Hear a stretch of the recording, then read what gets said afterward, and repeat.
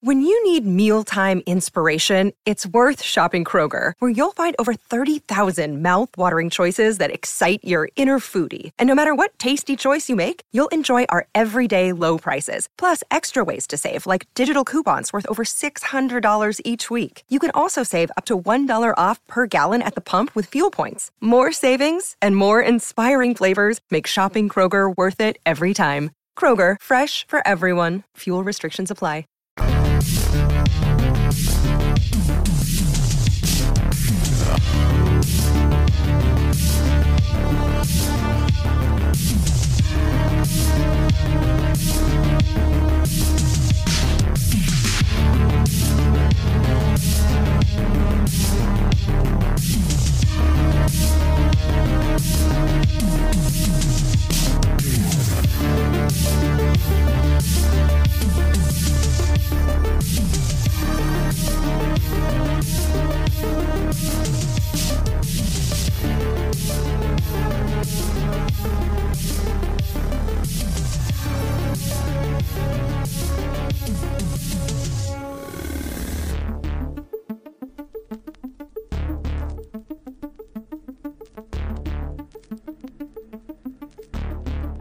And welcome to a brand new life, to a brand new day, all the way from the wastelands of California. My name, in fact, is Michael Deacon, and I am a mere figment of your imagination. Joining me tonight is the one and only Walter Bosley. He has an impressive background in U.S. national security spanning 2 decades. Walter has since become a renowned publisher for nearly as long. Known for his captivating nonfiction works, he has explored a wide range of intriguing subjects, from the esoteric engineering secrets of Disneyland to occult serial murders, MKUltra, lost cities in South America, and breakaway civilizations. Once again, thank you, ladies and gentlemen, for allowing us into your hearts and into your minds. Here we are again on a night like this. What's going on, boys? Good evening to all of you out there, those of you in the chat room right now, and of course those of you who will listen later on the replay, on the podcast rendition of this program. Remember, we do have the podcast out there. Just search the Michael Deacon program, and boom, there we are. Now, let's get down to brass taxes and bring in Mr. Walter Bosley. Sounds good. Ah, yes, and of course you are a fellow Californian like myself, which is always fun. Yes, oh boy, especially these days, right? Oh, of course. It's a great time. I do love it out here, even though a lot of people, they shit on California, but those are usually people that don't live here. Right, yeah, and I've recently spent a little bit of time in a couple of the other states that, people that are leaving praise, and I have not been impressed with, my experience there. And, I'm a native here. I don't know if you are. I was born in San Diego, and, this is pretty much my home state. And even though that it's in the worst condition that it's been in my entire life, I can't think of another state that, that is perfect in itself. Right. And, I haven't quite left yet. So. And Walter, by the way, I'm hanging in there. You're hanging in there. That's good. And by the way, Walter, I'm actually born and raised in El Centro, California, way down in the desert, way down south. Yes. But San Diego, also my old stomping grounds as well. So I know the city quite well. Yep. So you're another native commiserating with us natives that we still like our home state, even though, we wish they'd fix some things. Absolutely. Yeah. So regardless, welcome to the program. It's always a honor and pleasure to speak to someone like yourself, Mr. Walter Bosley. And, even saying the name Walter makes me think of saying, or calling you rather, Walt. like in Breaking Bad. Oh, well, no, what's interesting is I've only ever had two people call me the short version, my dad and one of my sisters. But hey, whatever you're comfortable with. Yeah, I kind of feel like calling you Walt, so I might just do that if you don't mind. Sure, go ahead. I like it actually, but regardless, once again, thank you so much for being a part of the program. I've been meaning to bring you in here for a couple years now. Holy shit, but I'm glad you're here and you have such an interesting background. I thought we could sort of talk about that, and of course, I do want to ask you about your old man as well, and he had quite the experience too. Yes, he did. Oh shit, yeah. And when I finally dove into it and did my own research and investigation, it became even more, potentially wild and interesting. Oh, absolutely. So, Walter, let's start from the top here. And can you tell us a little bit about your background? Well, I spent 20 years in the U.S. national security community. I split that time up between multiple agencies, primarily the FBI and the U.S. Air Force, specifically the legendary Air Force OSI. I spent my entire active duty service as a special agent with OSI. And then I went into counterterrorism with a different organization and wrapped up the 20 years doing security background investigations on U.S. government personnel who either needed their security clearances renewed or they were applicants and needed to be cleared to receive a security clearance. And, by the time I finished doing that for about a year and a half, I had done those 20 years and I decided to walk away from it all and pursue my publishing interests, which I had founded my publishing label in 2002 while I was working around the world in the counterterrorism job. And since I left the prior career, I've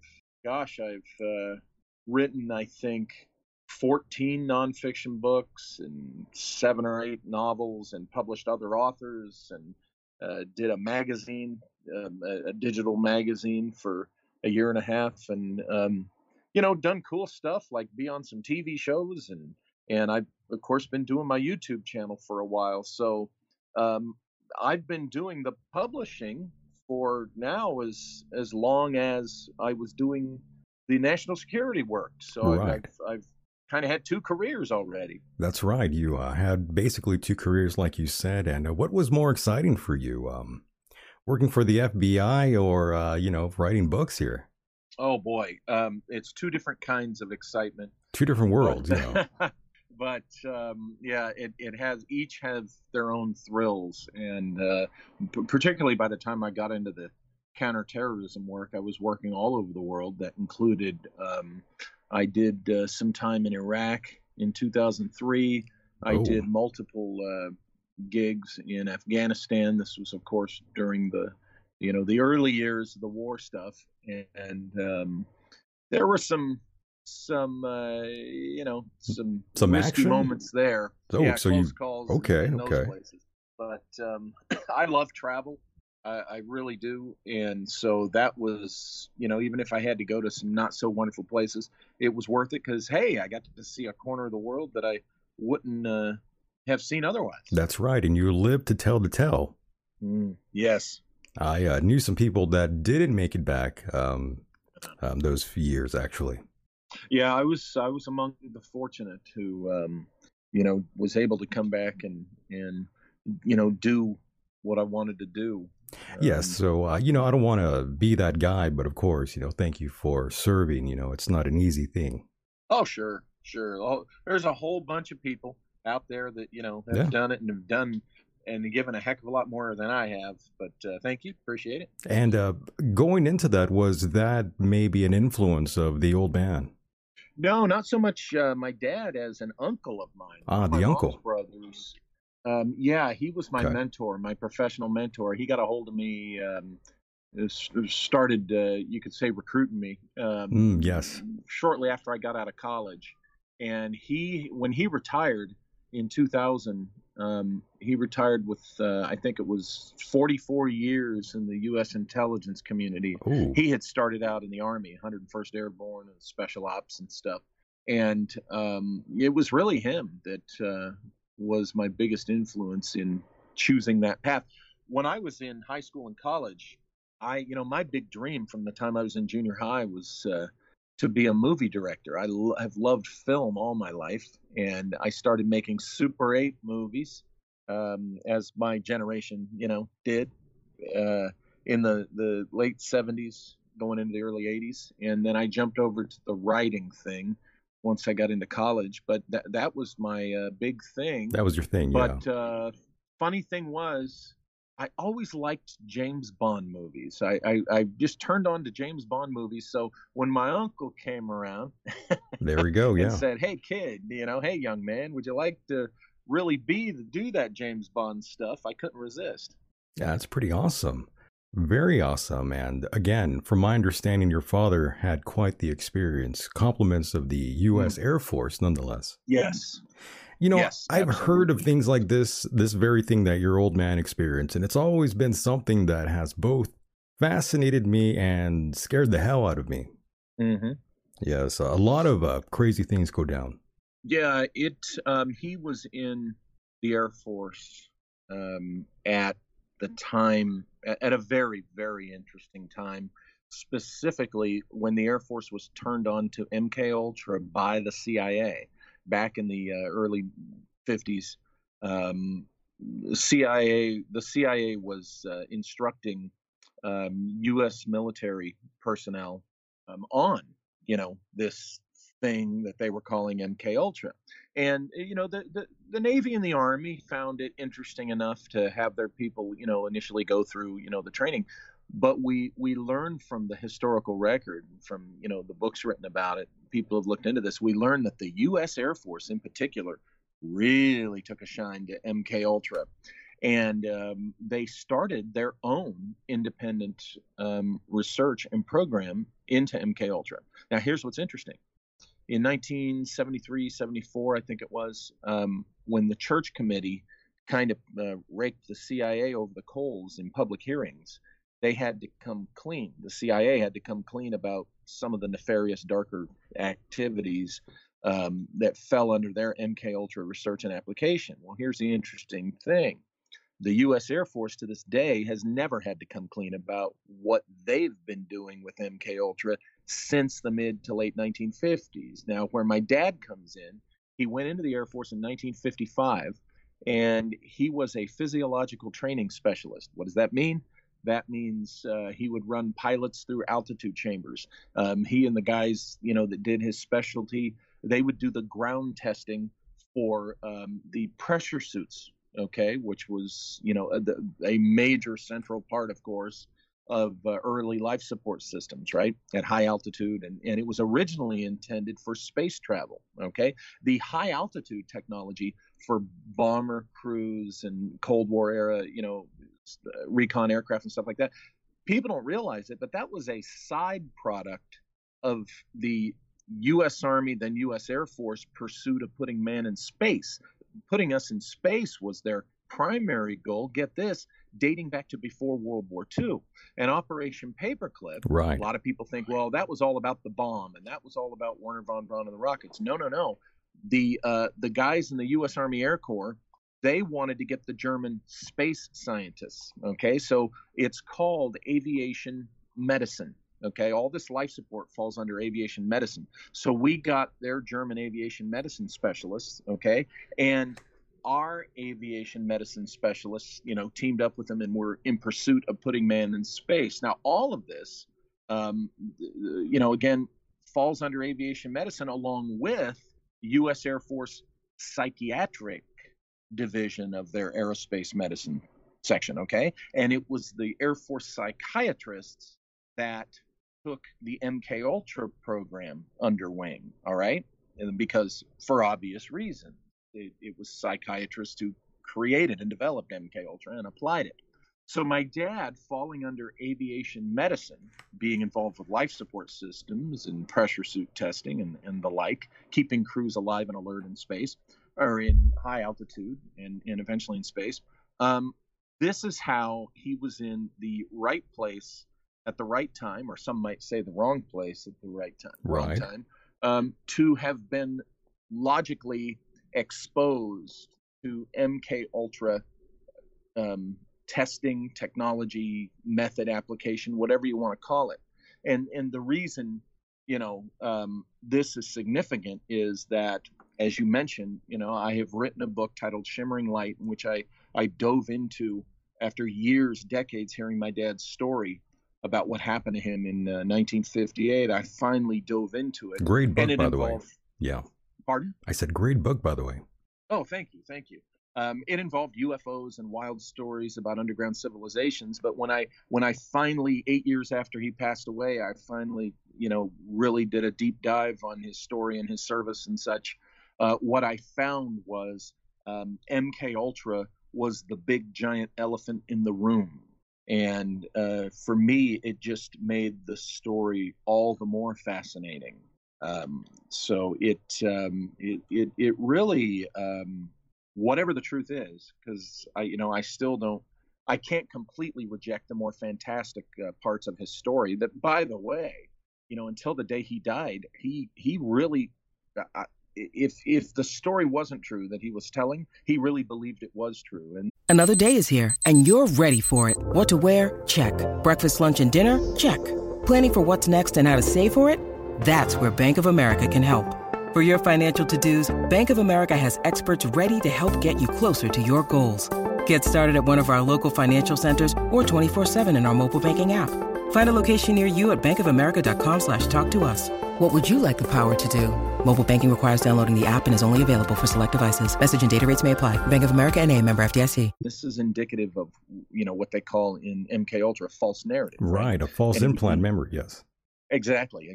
So that I tried to, that's going around the barn as far as giving the short version. Damn. Yeah, that's crazy, by the way. Hearing that sort of thing, it really solidifies a lot of things that people have been talking about forever. And of course, you mentioned, Project Paperclip, where a lot of these people were relocated, and, it kind of makes you think about certain things, like with Hitler, they said he died in a bunker, but, that's not true. He was in Argentina with all the boys hanging out, having a great time. And then you also have to think about things like Jeffrey Epstein.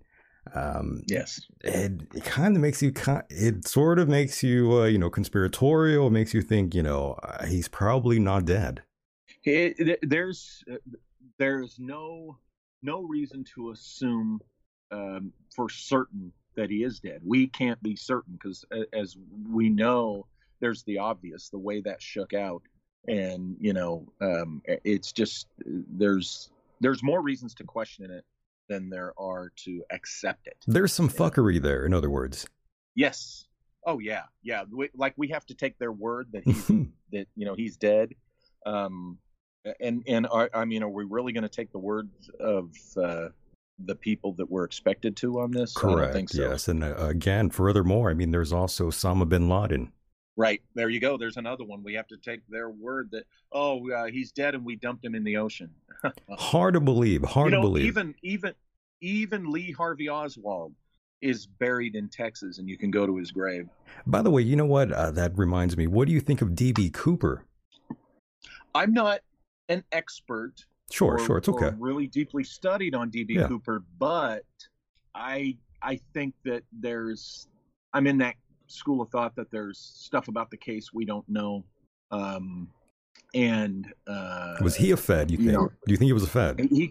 He could have been. That's the thing. He could have been, because the way he did what he did. Yeah.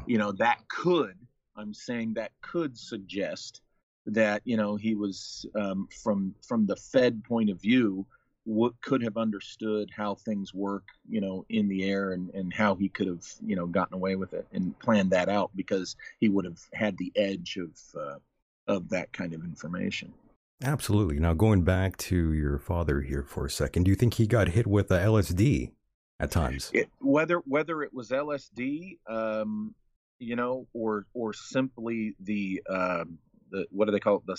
The psychic driving. right? Where they just hammer away at the psychic piling or something like that. I forget the term. I apologize. It's it's just like Indiana Jones' father said in The Last Crusade. I wrote it down so I wouldn't have to remember it, right? Right. Are you going to see the new movie, by the way? Well, yeah, I'm going to see it only because I've seen all of them. You're forced to watch it, yes. Yeah, I'm keeping my fingers crossed. But I think my dad is not LSD in particular. I think, definitely something that, whatever the Air Force was using in its stead. But you combine that with the false narrative. Now, I was told some things when I was still on active duty, the late 90s. I was told some things by a gentleman I won't identify, but he outranked me. And he told me that how he put it was they used hypnosis on my father, on my dad, and it was keyed to the phases of the moon.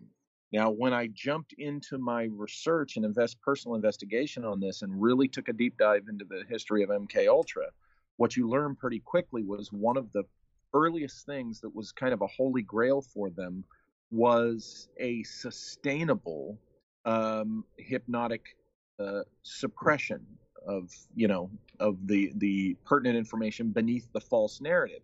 And they as far as we know, they weren't able to achieve that. And what I was told was they used hypnosis on my dad, and they keyed it, as it was said to me, to the phases of the moon. And I thought, when I was doing my research on the book years later, I thought that they figured it out. And basically what it is they would have done is keyed it to the full moon, so that every so many days, every month, right? Yeah. When the moon gets full, the mechanism in his subconscious would reactivate. Damn. And it would keep the suppression down for years and years. And I was told that eventually it would break down, and he would start to remember more details about what it is they were trying to suppress. So I think the Air Force, at least, made some type of breakthrough on this. The way it was put to me was, this person knew my dad well, apparently. Said, you notice your dad was very moody. I'm like, oh yeah. He goes, we would call that bipolar these days. He was kind of a manic depressive. I was told that he had baseline level of that, and what they did to him made it worse, exacerbated it, and he really struggled, and he didn't understand why. That every time each month at the full moon, he would be struggling, and it would really work on him. And my dad was, really he wasn't brutal or anything, but it was, you walked on eggshells around dad, Sure. Every few weeks. He was the only guy I knew that could go to Disneyland and not have a good time if it struck him while on that particular day.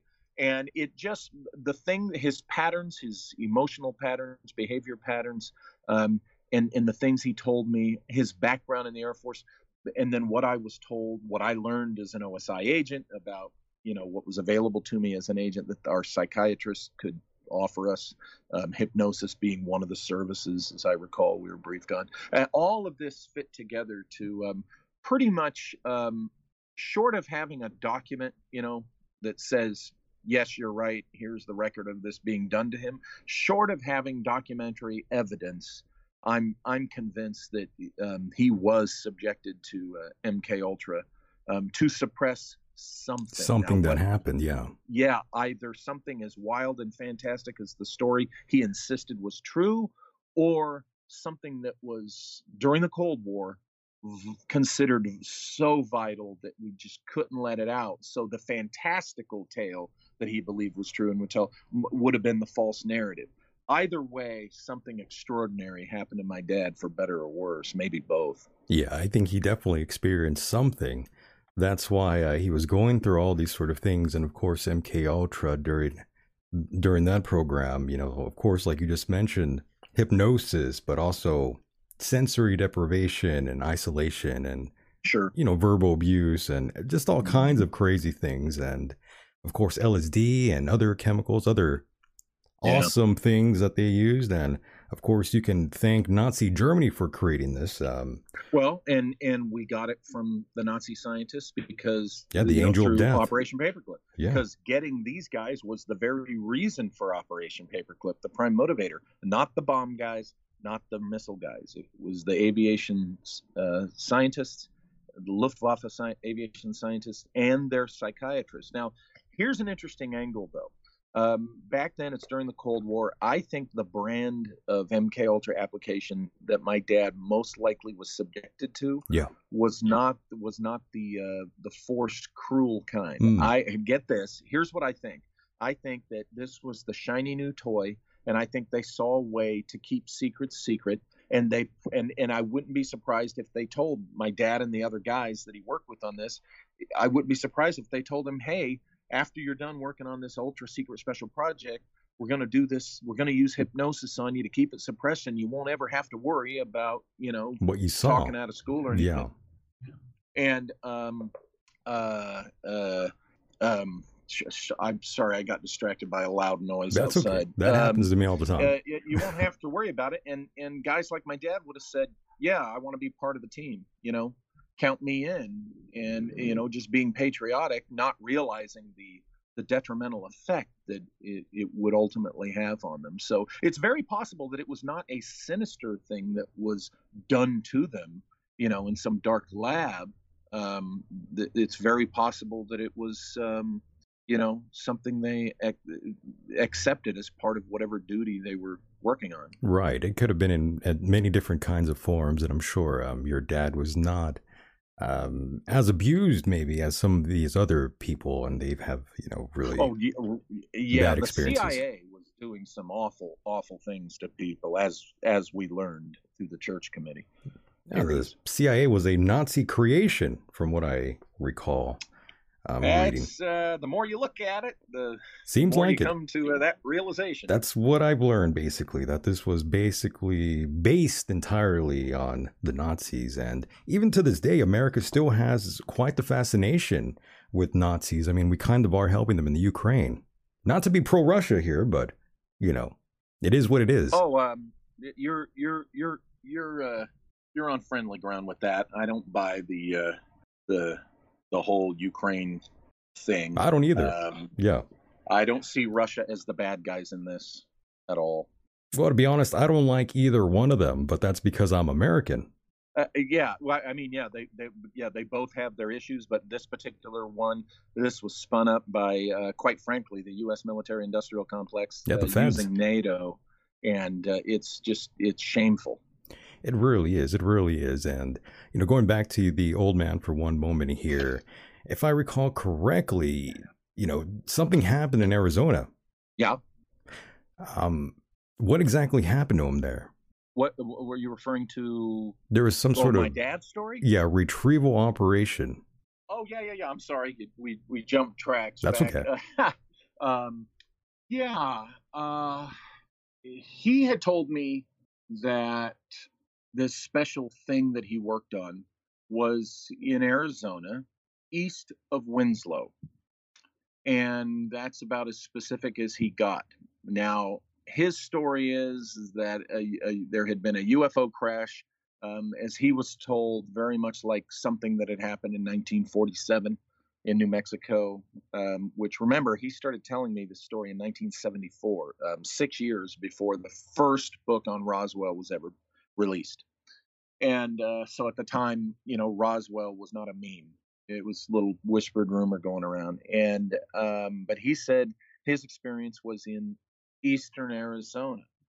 And he said that they were told that this craft from another civilization, not ours, crashed.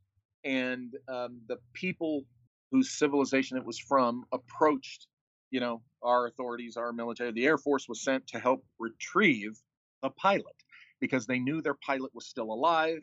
And according to my dad's story, he was told that this was an underground civilization of humans that had gone underground thousands of years ago and developed their civilization separate from us. And they didn't mean us any harm, but they didn't want anything to do with us. And as I was digging into the story, and of course, I my job was to remain objective, even though this was my father's story. Um, what I found is that there were some interesting underground facilities in eastern Arizona at the time my dad was in. And as near as I can tell, um, he was probably assigned to a special project at one of these underground facilities. Now, remember, we were still in the first decade, just wrapping up the first decade of the Cold War. They were building underground facilities all over the place. There were missile silos being built, but there were other things being built as well. Kind of like, you've heard of continuity of government to keep, leaders safe so we can keep the country going. They have these facilities where they can live and work and all that. It would have been similar to that because my dad wasn't involved with anything to do with missiles or missile silos. But what he was involved with, again, being involved with U.S. Air Force pursuit of manned space travel, that made it real interesting for me. Why would personnel involved with the pursuit of manned space travel be at an underground facility like this? Well, perhaps there was some type of launch facility from underground, some other technology. You get into some pretty wild stuff. Now, a lot of people don't realize when I refer to the U.S. Air Force pursuit of space travel, they don't realize that our manned space program belonged to the U.S. Air Force before NASA even existed. Okay, the Mercury program, if you've seen the movie or the more recent TV series, The Right Stuff, which is all about the Mercury program, right? That started as a U.S. Air Force program, even by name and the design of the capsule and the suits and everything. It was handed to NASA in October of 1958, just weeks after NASA was officially founded and stood up. Okay, NASA didn't exist. The Air Force had done the early development of Mercury and just handed it over to NASA. And NASA took it over as far as the public knew.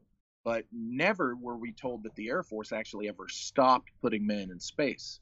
So, I had to consider that that's what my dad worked in and around. And during the years of the Cold War, well, Americans trying to get into space they would have wanted to keep an extremely tight lid on that, right? Even though we knew that the Russians were working towards the same thing. Yeah. It's the devil's in the details. It's the details you want to keep secret, because you don't want them to know how far the progress you've made, how far you've achieved that goal, that objective. So this would have been like probably the most classified thing that the Air Force was doing at the time. So from my perspective, I'm an Air Force officer, reserve officer, inactive, but I understand how the Air Force works. From my perspective, the Air Force definitely would have seen MK Ultra as a way to apply a excellent layer of operational security, over these secrets. So I find it equally interesting to my dad's version of this civilization underground, and I find it equally interesting that there was something to do with space, Air Force space operations that would have required this underground facility. So again, the whole thing, no matter which version you embrace, it's all the possibilities with my dad's story to me are very interesting. And I still cannot 100% dismiss my dad's version. There could be literal truth to that as well. It's just my fascination with whatever happened to him, whatever the truth was, hasn't ended. That book is just really the first stage of my investigation into it. Absolutely. Well, he definitely encountered something. That's a fact. Something happened to him. Oh, yeah. Yeah. Oh, absolutely. Something happened to him. Whether it was some type of, just some type of accident that happened, and people got hurt, or whether it was what he said it was, encountering these underground human beings and, the guy he was with being killed by their weapon of defense. It kind of reminds that sort of reminds me of the account of Phil Schneider. Yeah, and there's what's interesting about the Phil Schneider account. I personally am convinced that poor Phil Schneider I don't think he was telling the truth. Well, he might have been a little crazy, yeah. Yeah, I think he was lifting things he had heard from, because even parts of my dad's story, this this this is why you have to consider that it was a false narrative laid in my dad's subconscious, and that is, parts of his story sound like other things that had been told prior, in years prior, and it could have been something that was used, to enhance the false narrative. See, Well, and yeah, and Phil Schneider, yes. if he was exposed to MK Ultra, for example, the same basic idea could have been applied to him as a false narrative. Or, I hate to say it, this is the more cynical view, that when he decided to go on the circuit talking about this, claiming it was true, he might have just lifted this idea from other sources prior Yeah. to himself. But to me, even though right now, boy, the FBI is the most questionable they've ever been. Think about that. What I've seen of the FBI report on the Phil Schneider thing, it looks convincing to me. I do think he committed suicide, and it's just tragic. Right, and there are deep underground bases though around the United States, definitely.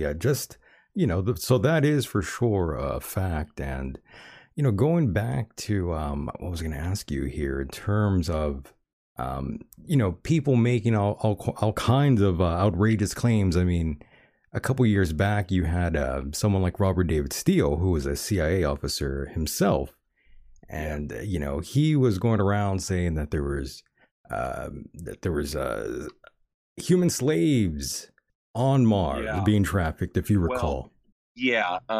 Steele has zero credibility with me. I had issues with that guy and his claims, and here's what I say. Me too. I'm not saying that he didn't ever work for the CIA, but I remind people that there is a reason why organizations like Army CID, which is Criminal Investigation Division, Air Force OSI, and the Navy equivalent, NCIS. There's a reason these organizations exist within the military, and that's because, quite frankly, there unfortunately are unscrupulous a-holes in the military, and to take it wider, there are unscrupulous a-holes in our intelligence community. And even though somebody has worked for an intelligence agency, it doesn't mean that, after they get out, they're telling the truth, or they're somebody to admire, respect. And I personally found Robert David Steele to be somebody who I could not respect. You could say he's an asshole if you want here on this program. He's an asshole. There you go. He was an asshole. He was very crude, and to people that, to women, and I didn't believe the guy's crap that he, put out there, and I really didn't care for his personality. But then again, people say, they don't like they say my stuff's crap too. So you got to decide for yourself. Right. Well, yeah, he didn't have such a great personality behind the scenes. I mean, the guy tried to make me wear a suit when I interviewed him, and I thought, yeah, that's laughable. I'm not gonna wear a suit, and he also wanted an essay.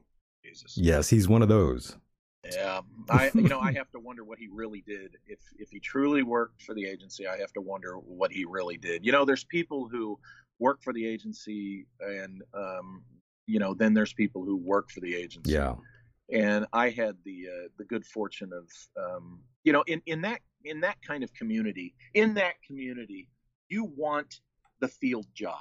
Okay, you want the field job where you're away from the office weenies, and you certainly, when you do that, you're not working with the people who can say, or walking around with their business cards showing that they worked for the agency. Certainly, you're actually, when you work in the field and you're doing operational work, what they tell you, is you're not to be anywhere near headquarters or any official buildings, that kind of thing.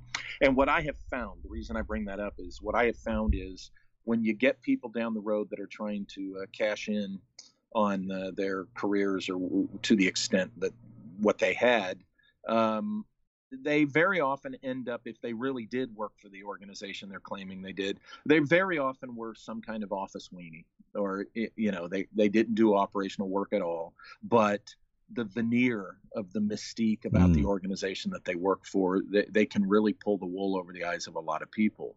I've always, when people misidentify what I did, they describe it inaccurately, I'll correct them. Even in, politely, I'll say, oh, no, I wasn't that. I was this over here, which is, cool enough for me. Sure. But I like to be really honest about that because, in our community, we got people that come along that they'll let people think things that aren't true, right? To self-aggrandize. And I got news for you. Of the real people that have been in the community, the national security community, and have worked operationally, that don't set well. Honesty. You can't talk all sorts of operational details and share classified, but you know what? You can still be honest to a T about what you were and what you weren't. And I believe in being honest about all of it. I'm gonna say, no, I wasn't that, but I was this over here. Well, that's a great way to be in this world. And, I stopped bringing him on after a few DOD folks started emailing me. Mm-hmm. I thought, oh, okay, I see now. And, I did question him about some of the sources he was getting on this whole sex trafficking on Mars. And he mentioned Simon Parks. Oh, God. I thought, Simon Lord. Parks was one of his sources. Yeah. Yes, I told him, I said, Robert, that's a really questionable source. And he got so angry at me, He got so bent out of shape. And yes, this is a gentleman who was claiming to have intercourse with a cat queen, as he called her. Oh, for crying out loud. Yeah, he birthed multiple children with her. And what gets me is how long people claiming this kind of crap get away with that and are taken seriously by the number of people that they are in our community. Oh, you'd be surprised, yeah. It's amazing what people want to believe. Yeah, they believe some really far out, some far out shit there. Furthermore, I got to ask you, what comes to mind when you hear something like the Galactic Federation of Light? Somebody's watching, doing a little too much fan fiction of Star Trek, first of all, and not the good original Trek. We're talking like Next Generation and after crap. Yeah, that's a hard one for me to swallow. Yes, that's a very hard one for me. And when you think of the boobs that were behind that, oh my God, it's a clown show. And what really bugs me is there was legitimate, what we call SSP research, you recall, going on up until about 2015. And what I mean by legitimate, I mean there were serious researchers who were making headway in uncovering the evidence that, the U.S. has had a classified manned space program for decades, okay? But much more, this much more practical, realistic, approach to it. Well, it appears that maybe they were getting a little too close to the truth, because by 2015, that's when the king of all those idiots emerged and was pushed on us, and then others followed. These alleged super commandos jumping through time and space, fighting bugs on Mars and the moon for a couple of decades. And Are you referring to Corey Good? We like names here. Yeah, I am referring to Corey Good. There we go. And David Wilcock joining in with him, and the people that pushed it. Shame on them too. Yeah, there's a lot that did it. It's sad because a lot of them refer to these guys in their books as a credible source. Oh yeah, and they'll with time they're beginning to pay for it, and they'll fade away as fools for doing that. But here's what I think. I think that Good and those guys were unwitting, believe me, useful idiots to the military-industrial complex and intel community, who didn't like the legitimate progress that the legitimate SSP investigators were making in uncovering this.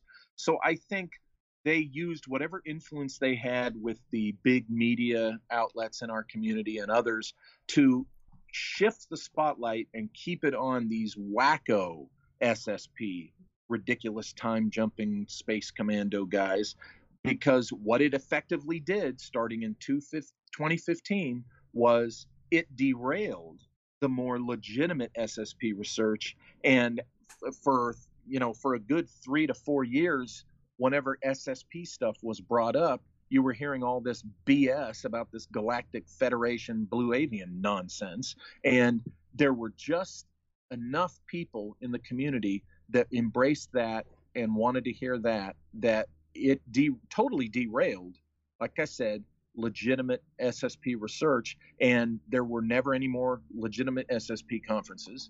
The legitimate conversation disappeared, and so the Corey Goods and the Randy Kramers, and the David they served their purpose. And these stories have been around for even longer than these folks are talking about it. Oh, of course.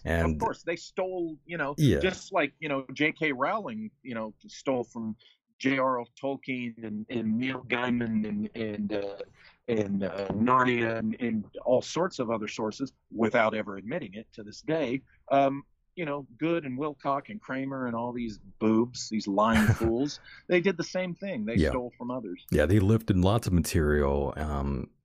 And I got to be honest, I do love a good story. I'm not going to lie to anybody out there, but everybody does. Some of these things, though, I can't fully believe, obviously, because they're just too sensational, too extraordinary, that make me, I have such a hard time believing that sort of shit. But, there's people like Gary McKinnon who, I've talked to briefly, not on this program, but I talked to him a little bit, and I'm sure you're familiar with Gary McKinnon, correct? Oh, sure. Yeah. What do you make of him, though? What do you make of that story about him downloading these files or trying to download the files? He never could because he's on a 56K dial-up modem, but he saw, these a UFO, and he sort of he described it in a way that basically those are the same things we're seeing today. Well, and here's what I think with Gary McKinnon was. The reason, that he got in the trouble he did was because what he found and exposed was real stuff that obviously, the U.S. military-industrial complex did not want exposed under any circumstances. Now, as far as deciphering exactly what it was he found, that's a little more difficult to do because none of us are privy to the context in which what he found was created or documented. So whether he was looking at literal descriptions of things or, more figurative or within a different context than one might take it, we can't from his position being outsiders, we can't say for sure. What we can say for sure was that he found something that they didn't want out, and it's looking, as you said, it's looking like what he found and was going to expose was stuff that we're now beginning to learn about and see. And so I think the McKinnon thing, he obviously didn't make this stuff up. I think some people have interpreted it much more wild than the actuality is. But interesting nonetheless, though, and of course the Excel, the Excel spreadsheet that he claimed to have found of non-terrestrial officers. That's always pretty interesting as well. But and who the way knows, I look at that is that was one of the most fascinating bits that very often gets wildly exaggerated. But the fact is, if the phrase is non-terrestrial officer, well, that implies at the very least, I think, orbital, space stations. Now, it doesn't have to be some ridiculous Star Trek kind of thing. It could be something not much different than Skylab was, right? Right. It could just be some type of rotating permanent presence of U.S. military personnel in orbit. Okay, a rotating presence. Could have been, that is classified. Then, and while you're in that service, you're a non-terrestrial officer, right? This is our personnel. These are the guys that are up on the station. Okay, but it could mean, I think it could also include moon stations, lunar stations, because we know, right, that they were pursuing the design of these things and the engineering path of these things dating back to the 50s of having a station on the moon. And again, nothing over spectacular. We're talking little, cylindrical things, right, that are very basic, but still, that could mean either an orbital or lunar presence. That's what non-terrestrial officer could mean. So that's pretty cool. It is. It's pretty cool. Whether or not that's accurate or not, it's still a pretty cool story, and it was worth him getting in trouble. Mm-hmm. So, there's that. But on a side note, just really quickly here, I was going to say, do you think Jonestown was a MK Ultra experiment? It could have been. With my boy Jim Jones out there, looking great in those glasses, making all those people drink that tea. Kool-Aid, rather. See, the thing about that is we know Jim Jones, had the connection to San Francisco, right? Yeah. During the period that this wild CIA stuff was being done, I think at the same time also that they had that apartment that they would spray the aerosol LSD right before a party or during a party. We also know that Charles Manson had his connections to a medical clinic in San Francisco that was being run by, I forget the name of the guy, but he had his connections to the CIA psych program, and on and so forth, so that by the time you get into the 70s, with Jim Jones and the stuff he was doing, you have to, you do have to wonder. And there have people that, that have wondered this, and they've, kind of done a little dive into it and present the evidence that that may indeed have been the case. It's looking more and more like, the Jim Joneses and the serial killers and much, much more of this stuff might indeed be the wild, unintended, I hope to God it wasn't intended to any degree, but at least unintended bad side effect of nefarious MK Ultra experimentation. Ooh. I mean, you have a U.S. Air Force connection with Ted Bundy. There you go. Yeah. You have other, specifically U.S. Air Force connections to other serial killers over the years. You have the what looks like the U.S. Navy connection to the whole Zodiac killer issue. And from what I understand, the FBI has recently claimed that they, at least one Zodiac killer suspect that they are allegedly putting their money on. I personally come from the perspective that I think it was more than one person, and I certainly do think that there could have been some MK Ultra connection to that. So, it's looking like not only the rise in serial killer cases and issues through the 60s, 70s, and 80s might have been a bad result of MK Ultra games. Yes. We could still have a ticking time bomb on our hands, and we don't know how many other serial killers are out there right now. We don't know. Yeah. Doing these things, and what's to come. I was just gonna ask you that. We haven't really seen, at least I think we haven't really seen too many serial killers these days. But who knows? There probably are, and we just don't even know it.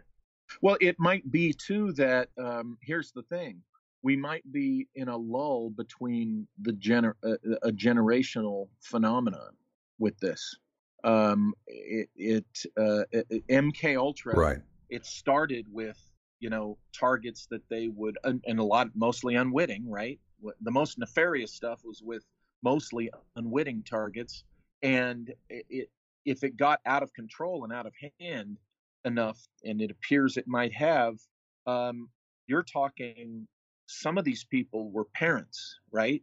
They had children, and some of this MK Ultra stuff also leaked out into our society in general through our media, right? Through our popular media, influences. So I've heard some scholars and researchers say that we might be in a lull, and there might be a generation right now in which this sickness, psychopathy is brewing. Wow. Is just waiting to boil over, and it's potentially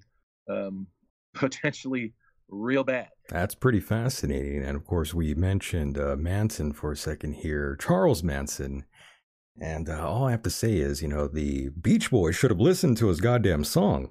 They should just play the damn song, and then everybody would still be alive. Yeah, exactly.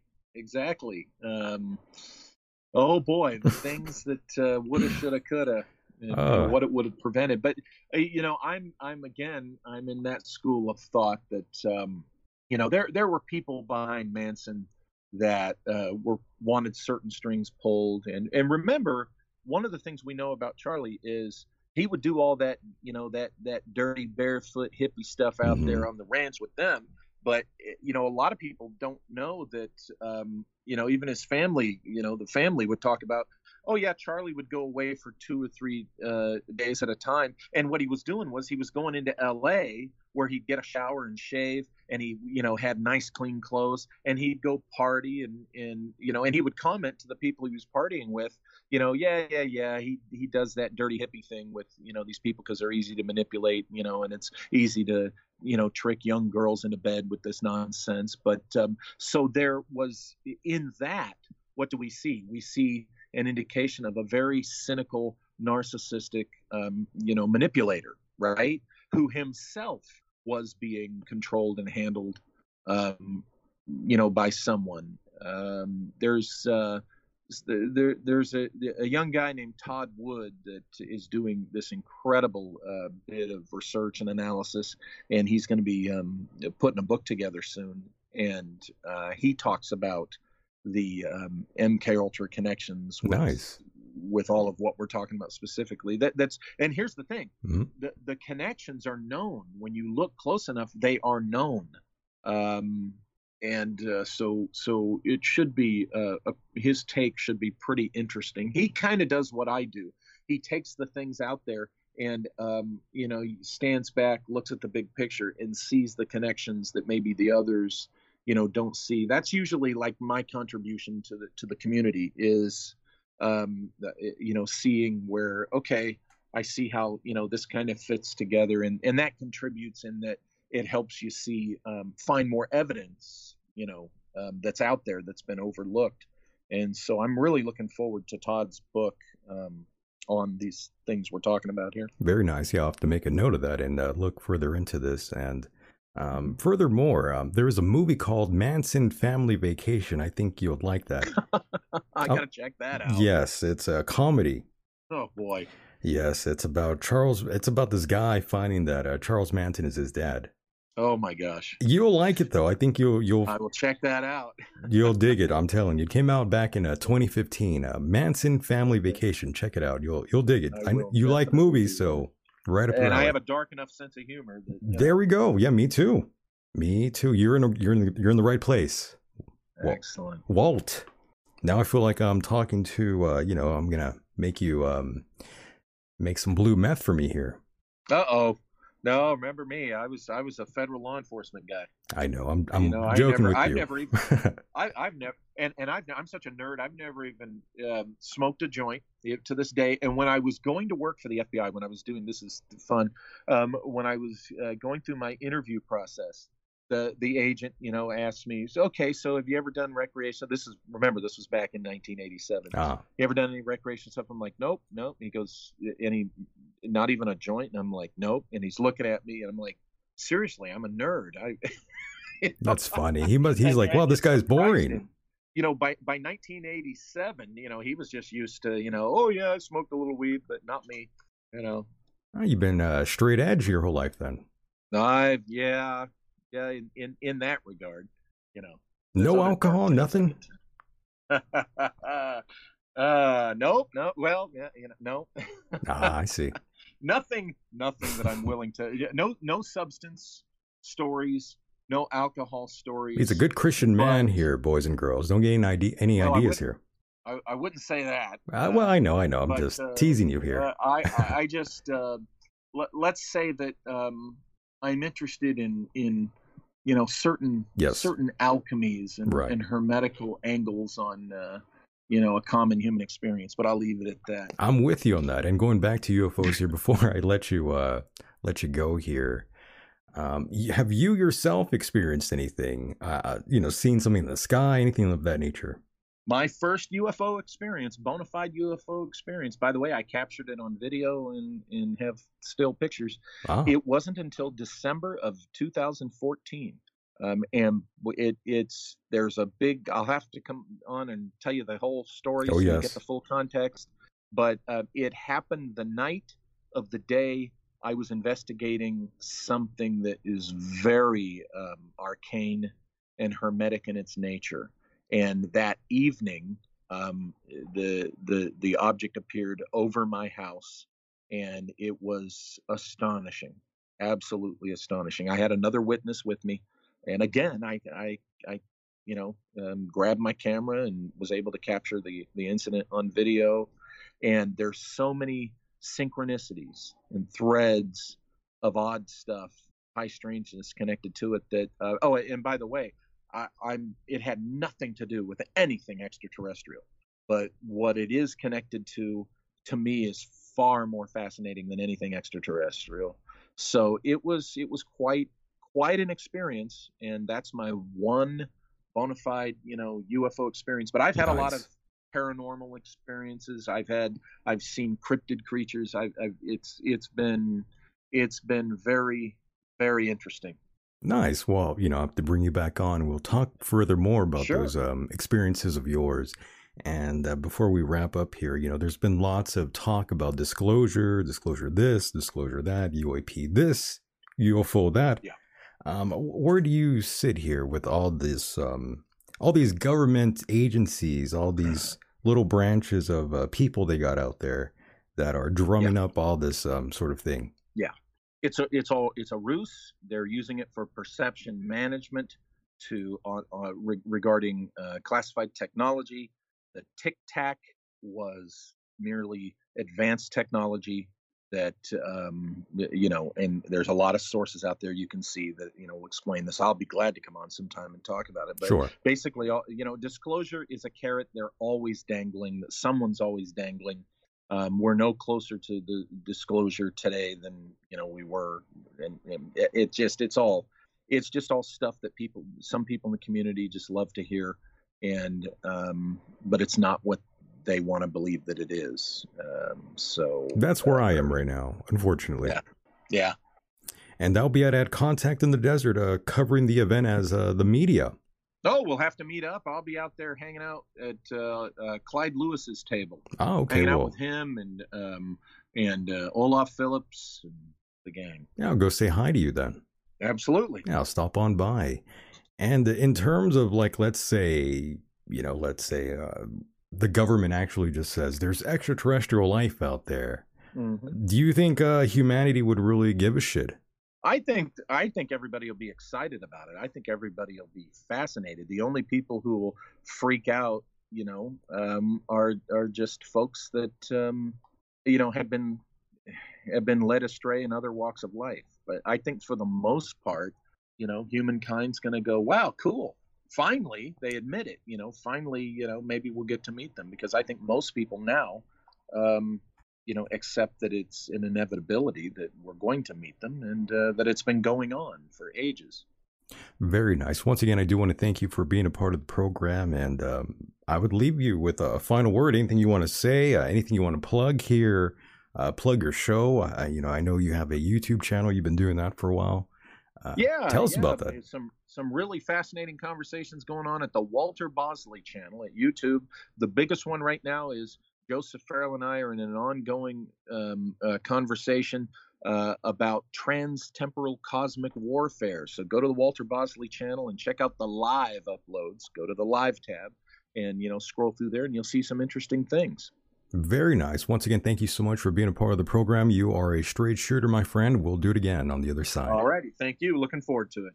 And there he goes, boys and girls. That was our guest, Mr. Walter Bosley. And my God, we just scratched the surface here. I want to give a major shout out to all of you out there right now for pressing play. Those of you who catch the replay, as I said in the beginning of this program, If you are hungry for more, please go to patreon.com/Michael Deacon. And yes, we have, I believe, 81 episodes for you, I believe, in the Patreon vault.